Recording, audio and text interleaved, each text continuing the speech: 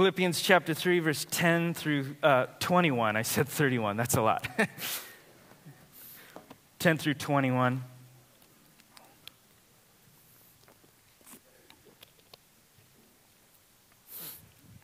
This morning I'll be reading this portion of the text. I usually read out of the ESV. I'm going to read this out of the NLT.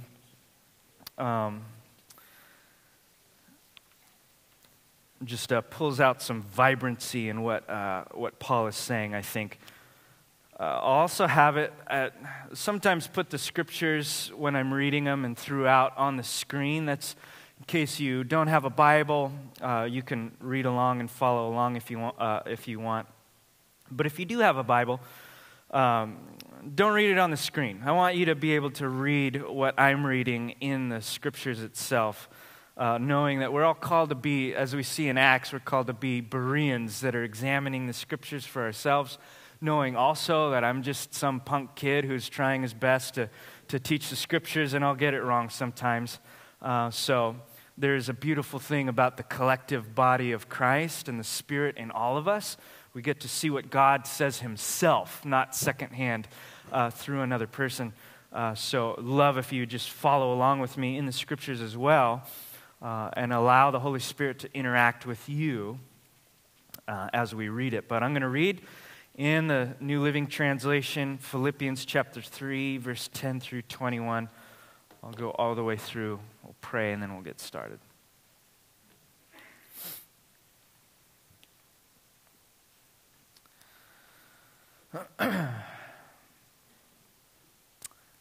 I want you to know Christ. I want to know Christ and experience the mighty power that raised him from the dead. I want to suffer with him, sharing in his death, so that one way or another I will experience the resurrection from the dead.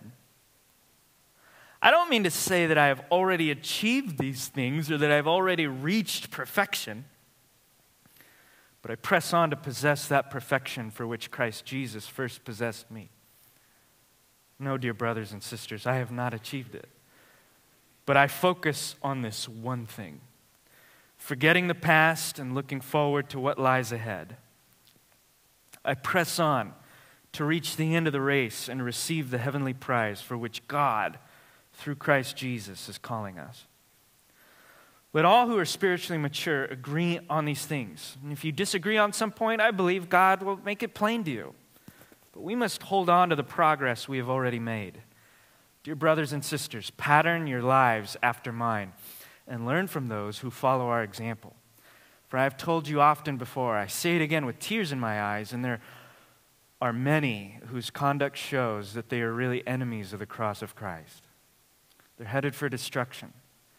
Their God is their appetite, they brag about shameful things, and they think only about this life here on earth.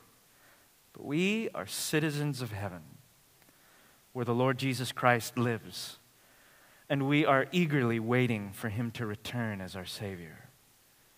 He will take our weak, mortal bodies and change them into glorious bodies like his own, using the same power with which he will bring everything under his control. This is God's holy word.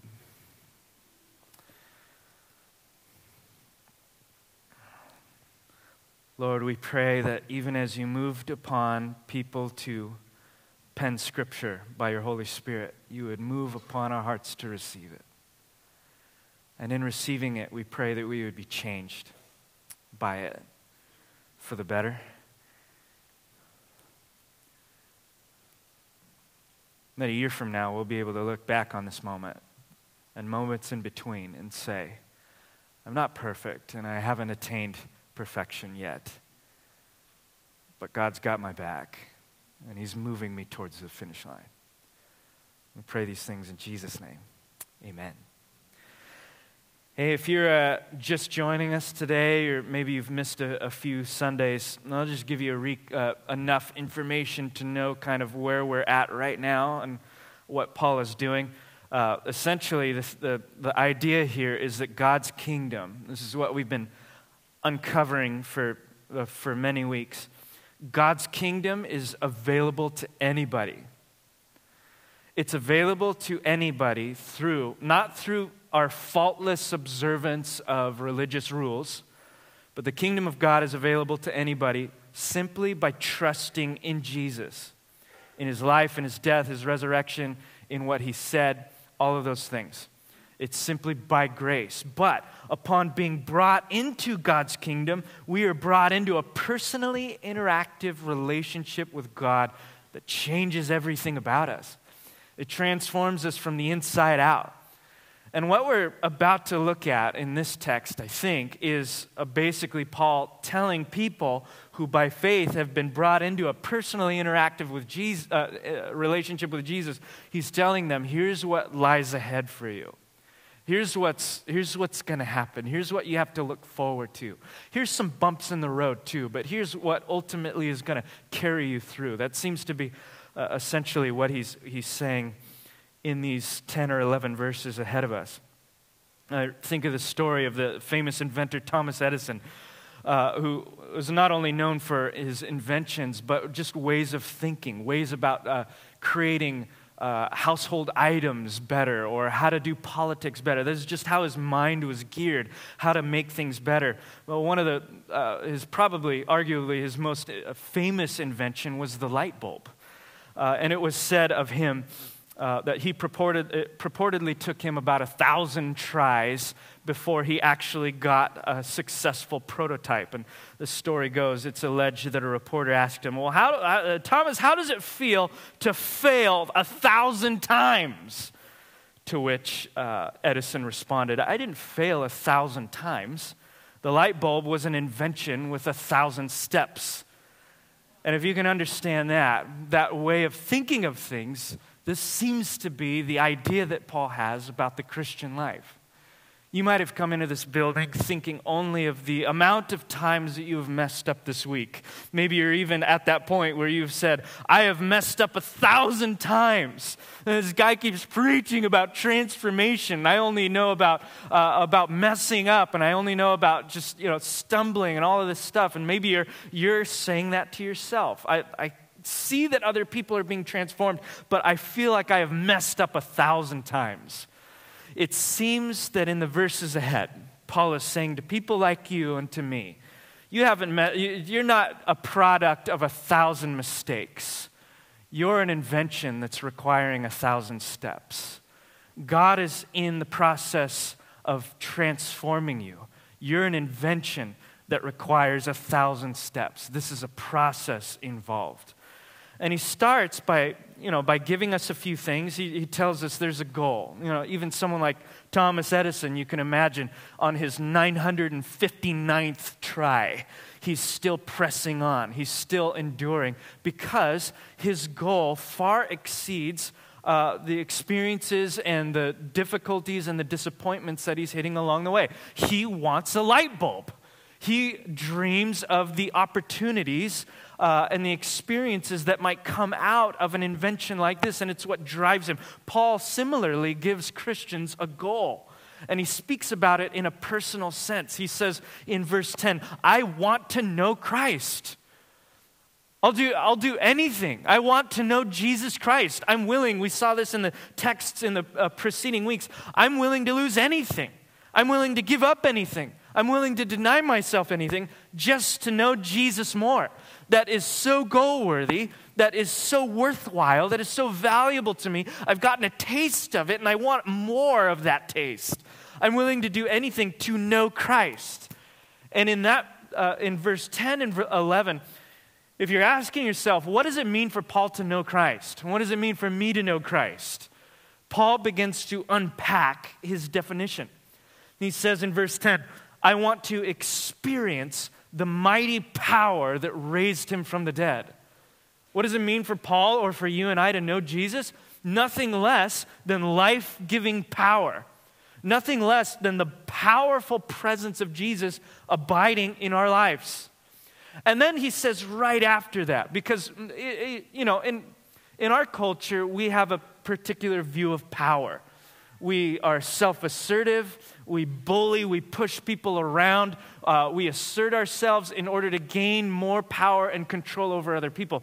But what we see in the story of Jesus is that true power, remember this, comes from self-denial for the sake of love. It's a different kind of power than we see on display in the world. And so that's why Paul seems to say, I want to know Christ to experience the mighty power that raised him from the dead, to suffer with him, sharing in his death. This is a particular type of power, an unearthly power that comes through a counterintuitive way, through self-denial and through love. And then he rounds all of that up by saying, in order that, here's the goal, I may experience the resurrection from the dead.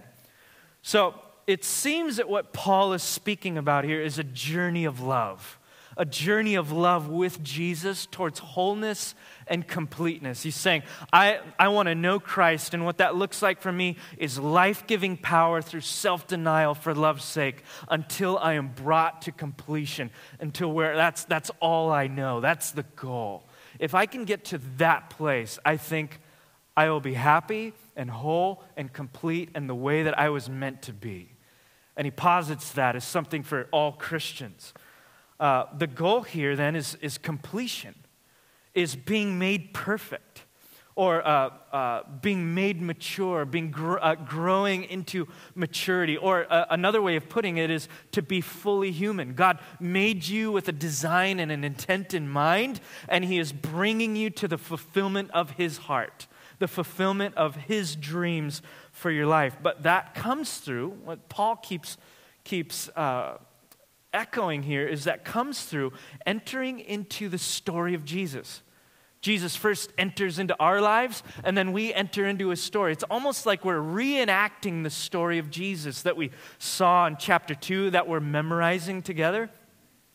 Reenacting the story. It's by taking on Jesus' life, abiding in his life, but also mimicking him, listening to his words, valuing the things that he values, not valuing the things that he doesn't like, taking on the person and the work of Jesus Christ as something that forms us from the inside out. Well, then Paul does this, because at this point, you may be saying to yourself, this sounds very romantic and beautiful, but I just am not there yet. And Paul says to people like that, maybe to all of us, unless you're perfect, he says to people here in Santa Barbara, to the Philippian church, to everybody listening, he would say, hey, don't worry, I'm not there yet either. Specifically, he says in verse 12, I don't mean to say that I have already achieved these things or that I have already reached perfection. I love this, because in one single line, he protects us from falling to two equal but opposite sides. When we're thinking about transformation, we're thinking of becoming more like Jesus, there's two equal but opposite errors we can fall in. One is self-righteousness, right? We can grow and we can mature and we can start growing in areas of Christ. Maybe we're starting to realize that we're becoming more humble and we recognize our own humility. And then by recognizing our own humility, we become less humble than we were. But we're fooling ourselves, so we're becoming self-righteous. We're like, I have arrived. I'm pretty humble, I wasn't humble last year, but I'm pretty humble now. Somebody should call out that I'm humble so that I don't have to do it myself because I'm humble, And so in this roundabout way, we fall into this self-righteousness on this other side. There's a danger, and Paul guards against that danger, right, by saying, hey, we've never arrived until we see Jesus face to face. That means there's always room for maturing. There's always room for more of Jesus in our lives. There's always room for depth. We have not yet gone deep enough. And that's also something for those of us who have been walking with Jesus for decades. Paul is saying, hey, you have not arrived. I don't care if you're 89 years old, you've been walking with Jesus since you were 2 seconds old. Paul is saying there's more for you. There's more depth for you. There's more that God wants to uncover in your life. Don't stop. And yet, on the other end of that spectrum, right, if on one end of the spectrum is self-righteousness, a sense of pride, I've arrived. The other end would be maybe shame. Gosh, this is hard. I feel like I'm worse of a Christian than I was, a month ago. I got saved, 2 years ago, but now, and I was passionate and all of that stuff, but now it's like I'm getting just burdened by the process of it all. Life is heavy. I'm despairing. I don't feel victorious, and so we can fall into that realm of shame and beat ourselves over the head. And I think Paul lovingly protects against that as well. He says, hey, it's a process. It's a process, and I haven't achieved it yet either. And yet there's more. And instead of either beating those who are shamed over the head by saying, hey, try harder, and instead of applauding those who are self-righteous by saying, you are the most humble people in the world, he instead gives us something that I think helps navigate that tension. The tension that we know we're supposed to be like Christ, and yet we're not there yet. There's a tension there. Paul navigates that tension with a few things. From verse 12 through 16, it sounds like, bear with me, it sounds like what he's saying, if I can paraphrase it like this, and then I'll point it out. He's saying, hey, we can navigate the tension in life because we have the divine life of Christ in us. And that divine life of Christ in us gives us the freedom to let go of the past and to move forward with excitement into the future. We have the divine life of Jesus in us that frees us from entanglement in the past in order to step into what God has us for the future. Here's where I'm getting that. In verse 12, he says, even after all of that, I don't mean to say I've achieved maturity or perfection, but, verse 12, but I press on to make it my own. I love that line. I have not achieved perfection, but I am pressing on to make it mine. And look at how he grounds that entire sentence. He says, because Christ Jesus, and I'm reading this line out of the ESV. I love how it puts it in the ESV. Because Christ Jesus has made me his own. I am making what Jesus has for me my own because Jesus has made me his own. I have been, as the NLT says, I have been possessed by Jesus. And so I am going to possess all that belongs to Jesus for myself. You see where Paul's motivation is grounded? It's grounded in the love of the Father towards him in Jesus. Everything about him comes from the sense of, I know God and God knows me and is pouring out his love for me. I just want more.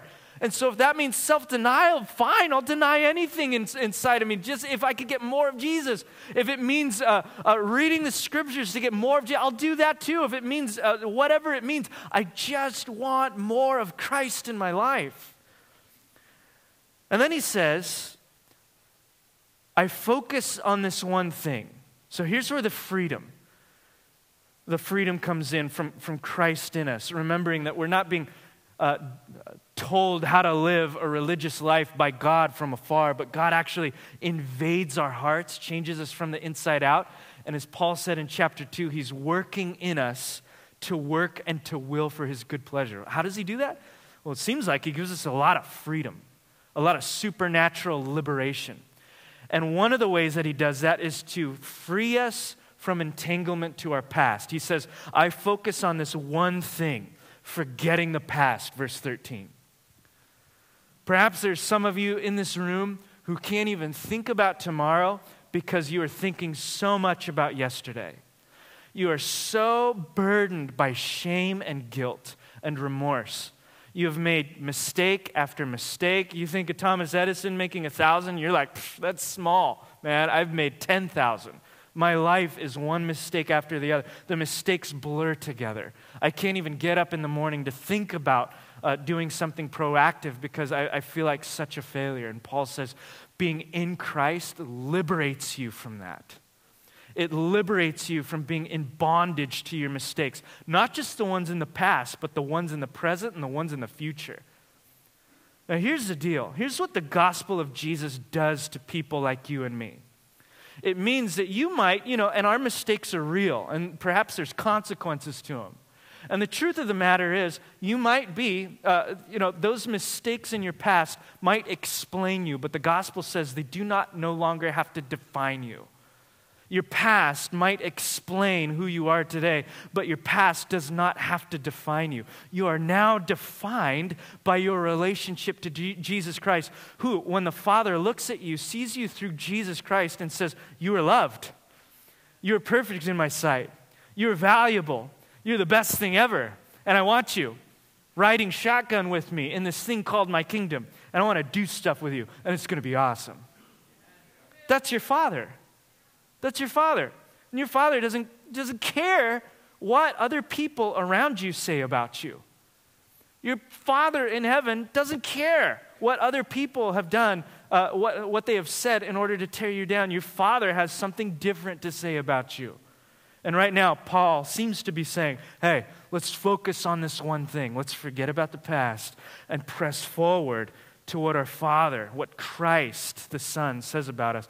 And look at this. We're not just to let go of the past, forgetting the past, but we're to look forward to what lies ahead. Verse 14. This is where we get the name of our series title, What Lies Ahead. He says, I press on to reach the end of the race and receive the heavenly prize. This is what you have been liberated to do. This is not so much you've been forgiven of your sins, so now hang out in the corner and try not to break anything, thus saith the Lord, and just chill until I come back, and then we'll have a party. This is, your life right now is to be spent in exuberant anticipation of what God has for you. Yes, it will be completed when Christ comes back, but you can get glimpses of that right now. You were meant to get glimpses of that right now. Look forward to what lies ahead. I press on to reach the end of the race and receive the heavenly prize. This is for you what was for Thomas Edison, the light bulb. Paul is saying, hey, I press on. I don't need to be dictated by my past or even by my present mistakes. I am pressing on through all 1,000 of my mistakes in order to get a hold of what Christ has already gotten a hold of for me. I see the light at the end of the tunnel.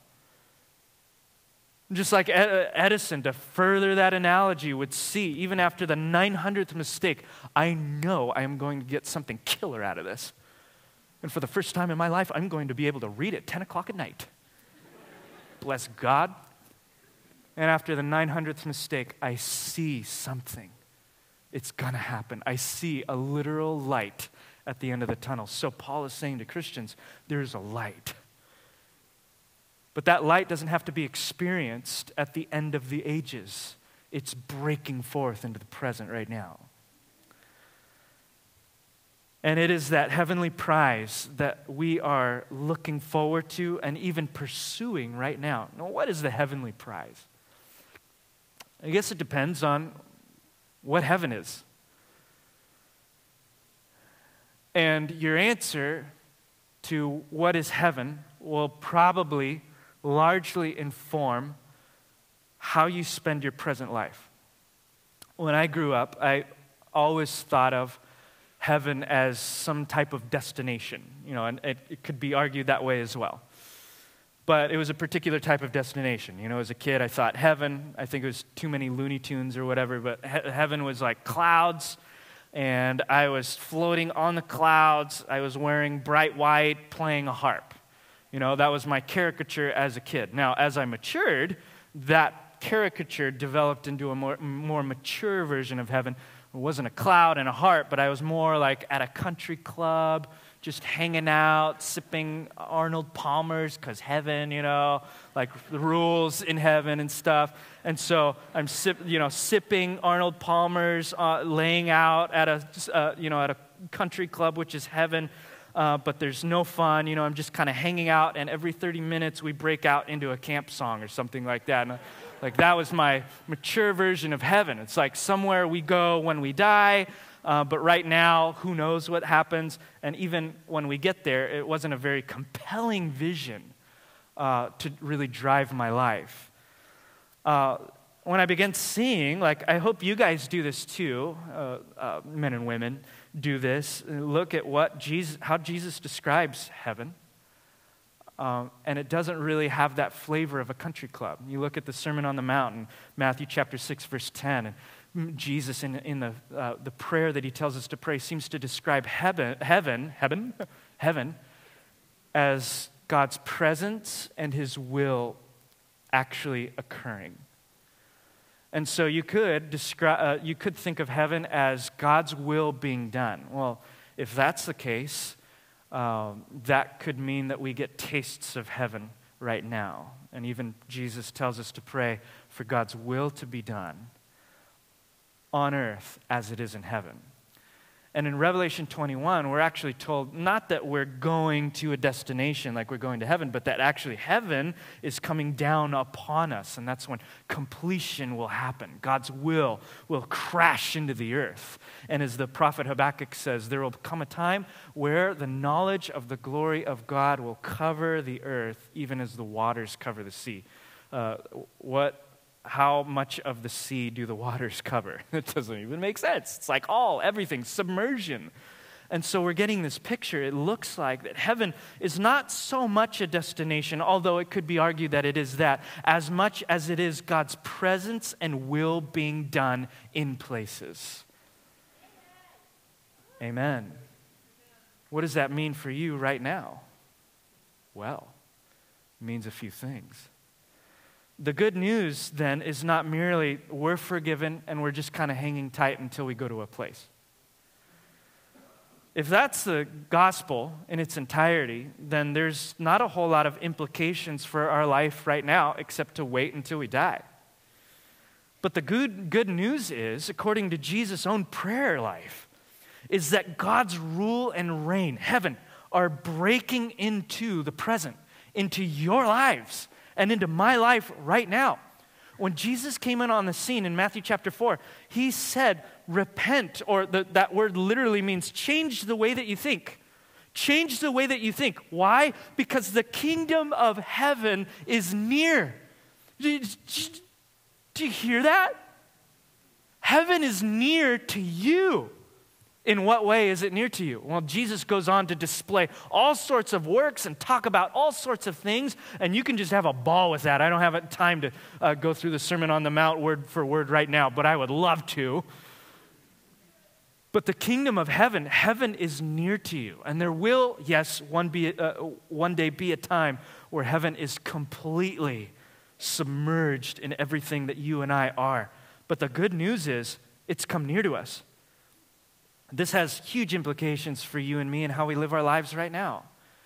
And too many Christians perhaps live boring Christian lives because they think that God is just busy trying to get people into heaven when in reality God is trying to get heaven into people. And Christianity is not so much a destination religion as it is a transformation religion. It will change everything about how you live and breathe. To think about how heaven is touching your life now as opposed to what it will be one day. The gospel isn't so much that God is trying to get people into heaven when they die. It's that God is trying to get heaven into people while they are alive. What does that do for you today? How does that change the way you approach your marriage, your singleness? How does that change the way that you approach your job?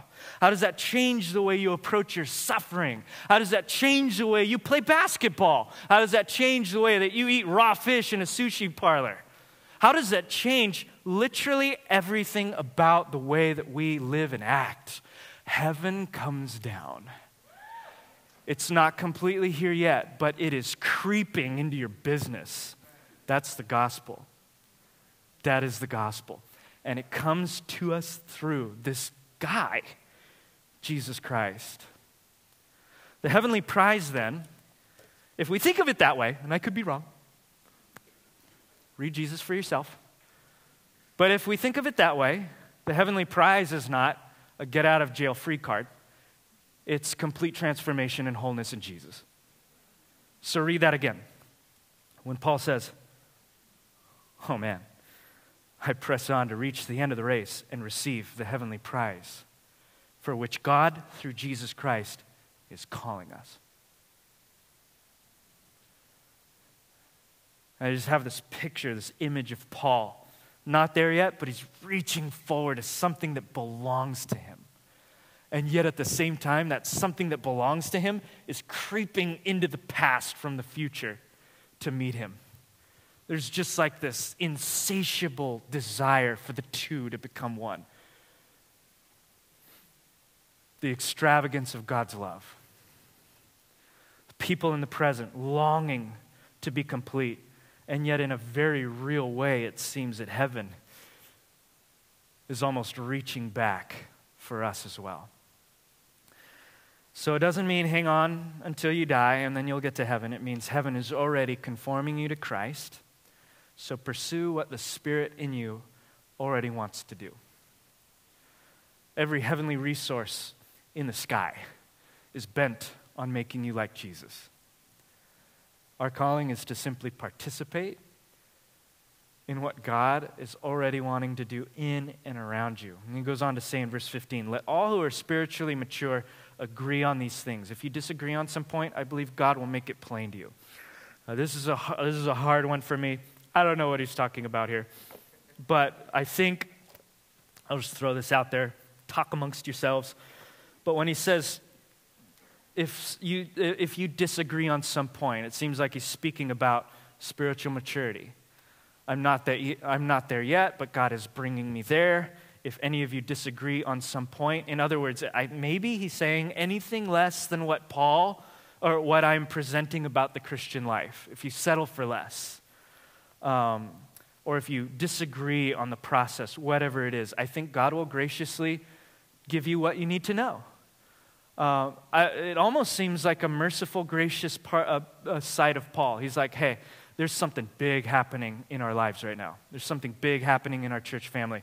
If you screw up the details on the way, whatever, dude. Paul, God will iron it out as you go on. And then he says, I love how he says this at the end. He says, but we must hold on to the progress we have already made. So we don't let go of all of our past. Paul says, let go of the stuff that's entangling you. It seems like.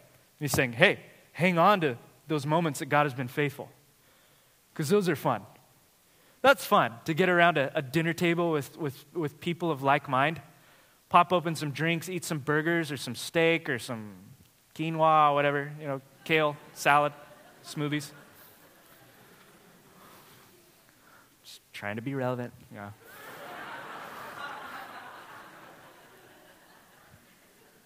And to look at your past, but not to look at your past to say, I am terrible at life, and to be discouraged, but to look at how far you have come. Not how far you have not come, but to be like, yeah, a year ago, I used to cuss at everybody in the church parking lot, and I don't do that. I only do half as much of that as I used to. Praise God. I mean, right?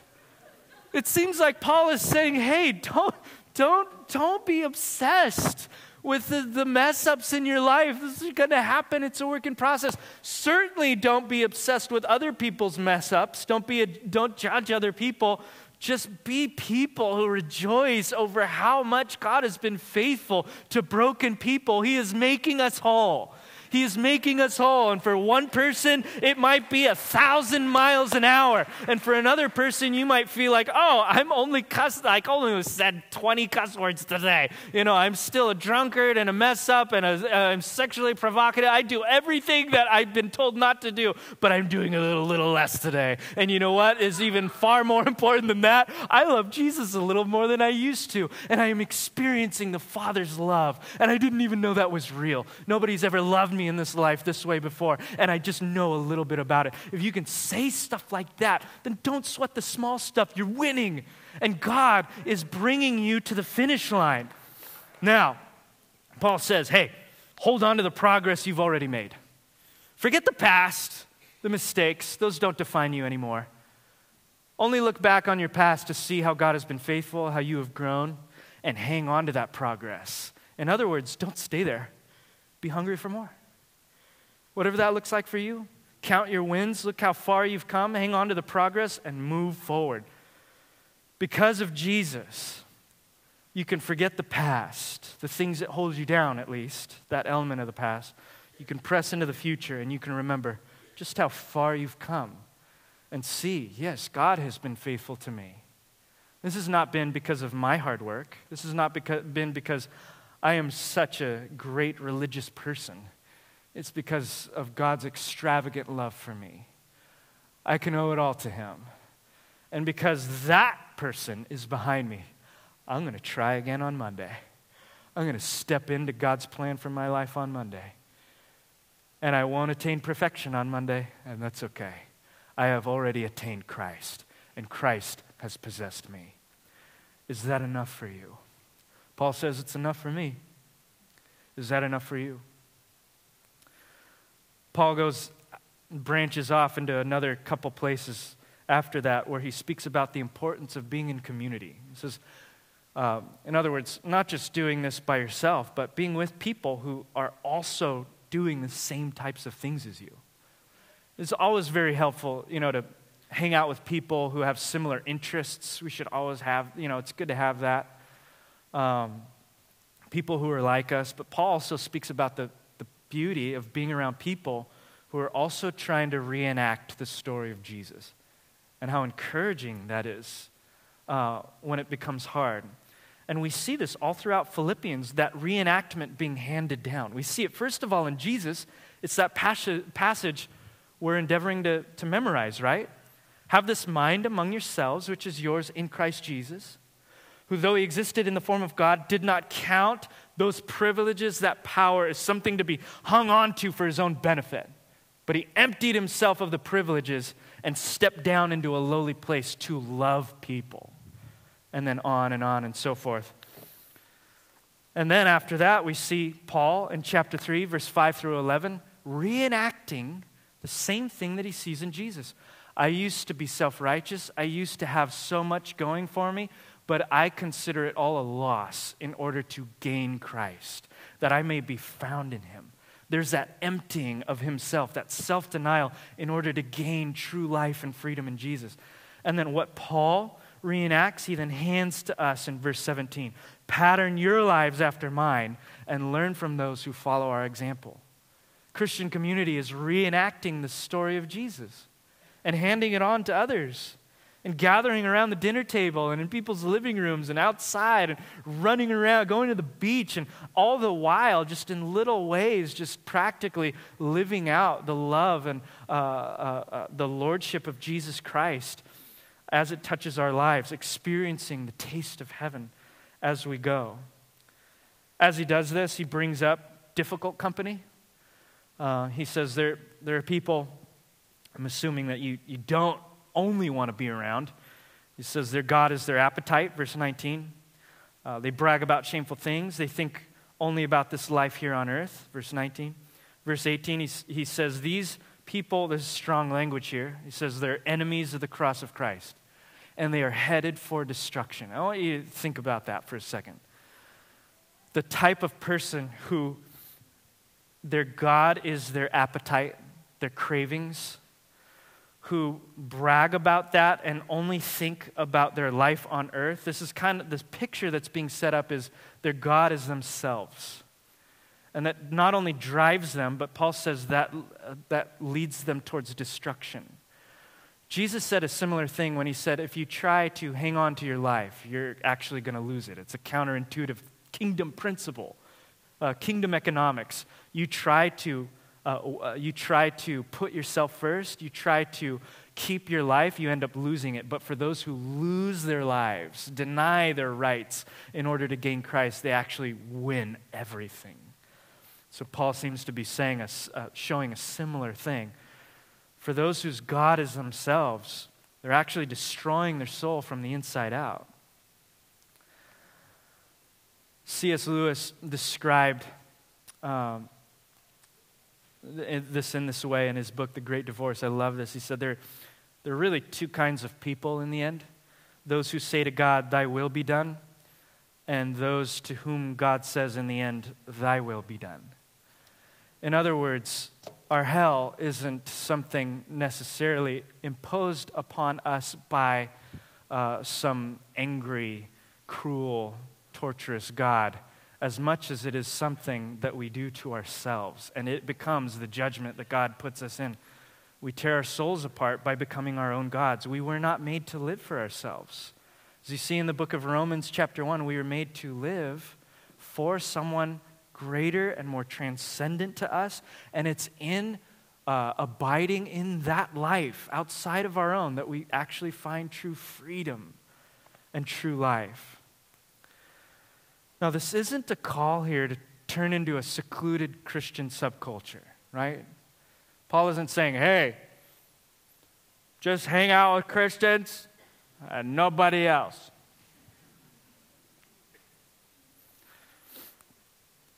What Paul seems to be emphasizing is reenacting the Jesus life in the midst of a world that needs to hear a different way to live. Those who are craving earthly things, those who are driven by their own appetites, need to see people who are free. They need to see people who can say, I am hungry and I have been satisfied. Who have tasted in reality what Jesus would say, anybody who is thirsty, they can come to me, and those who believe in me, out of their innermost being will flow rivers of living water.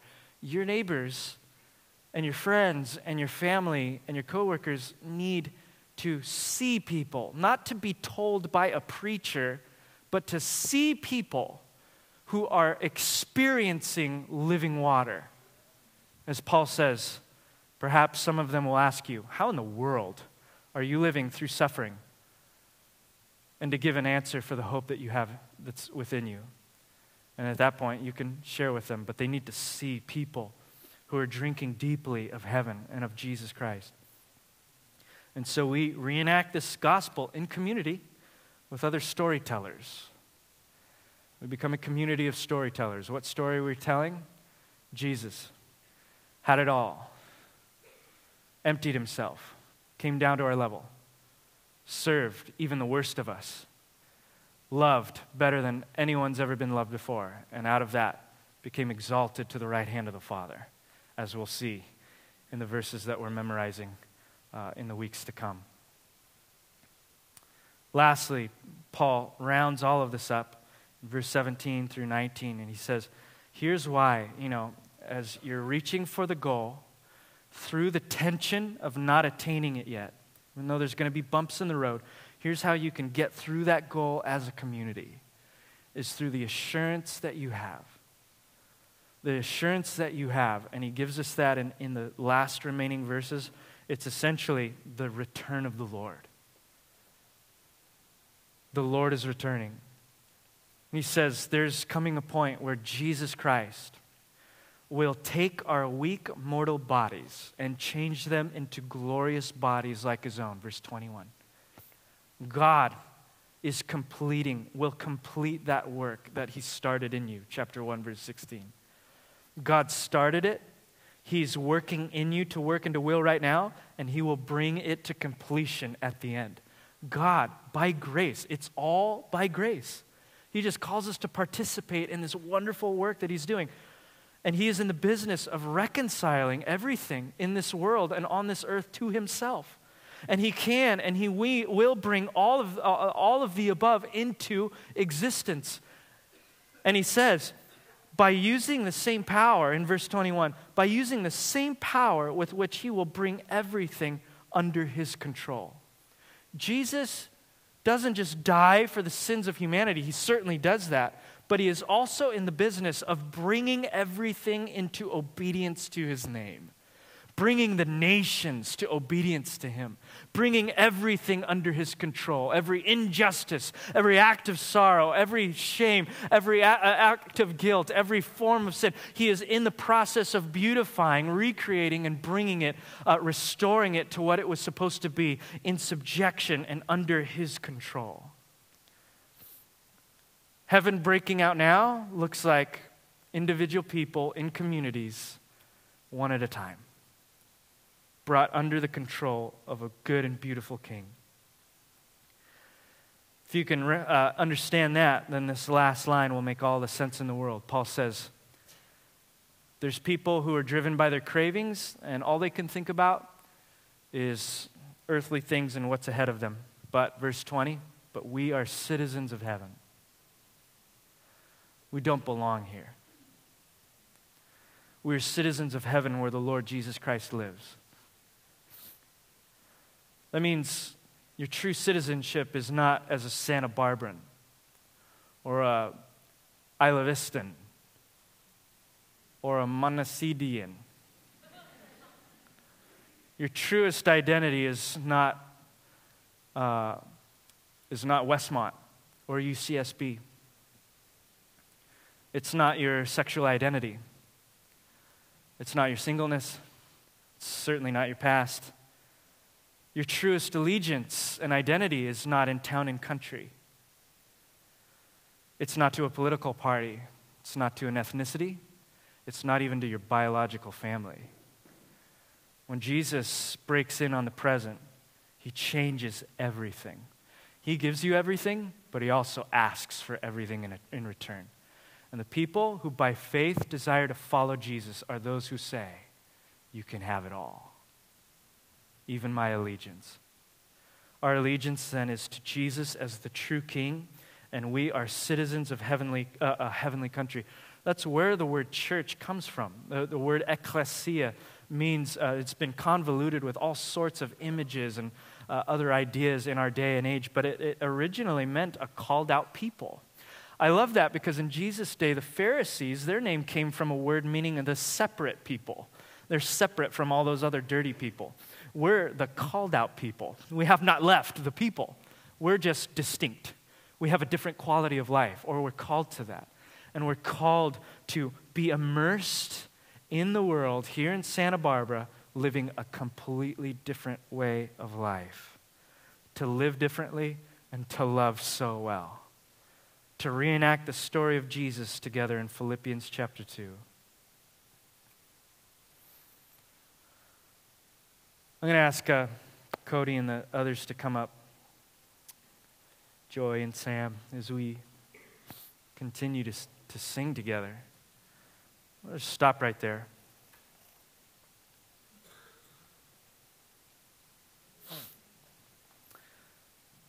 And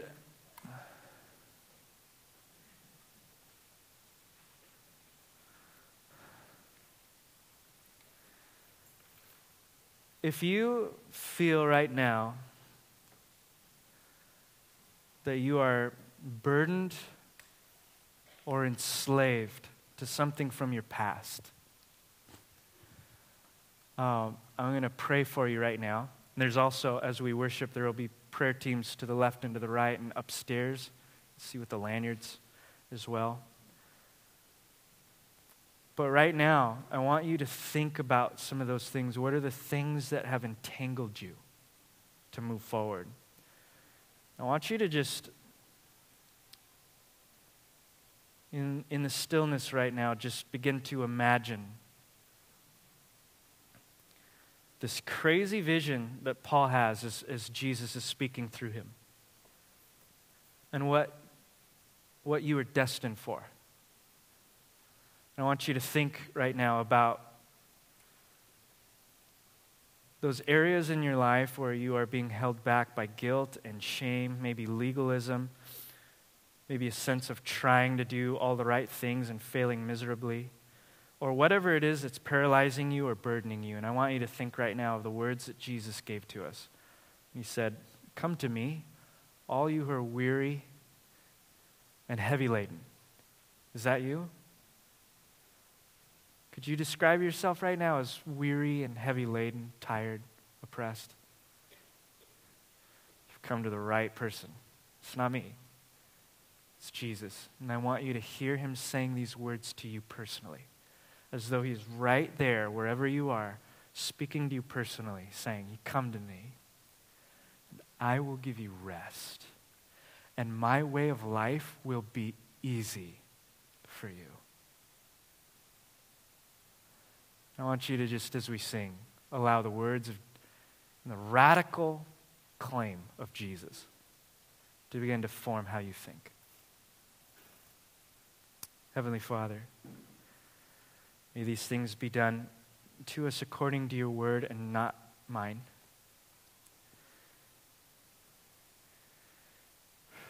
And if I have in any way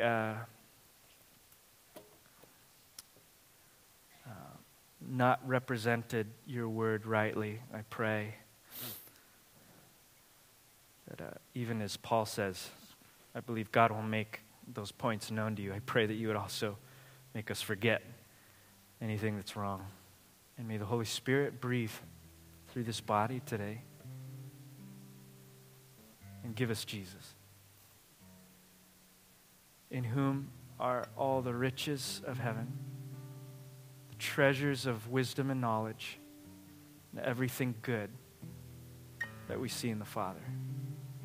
May we experience that personally and corporately as the Holy Spirit moves.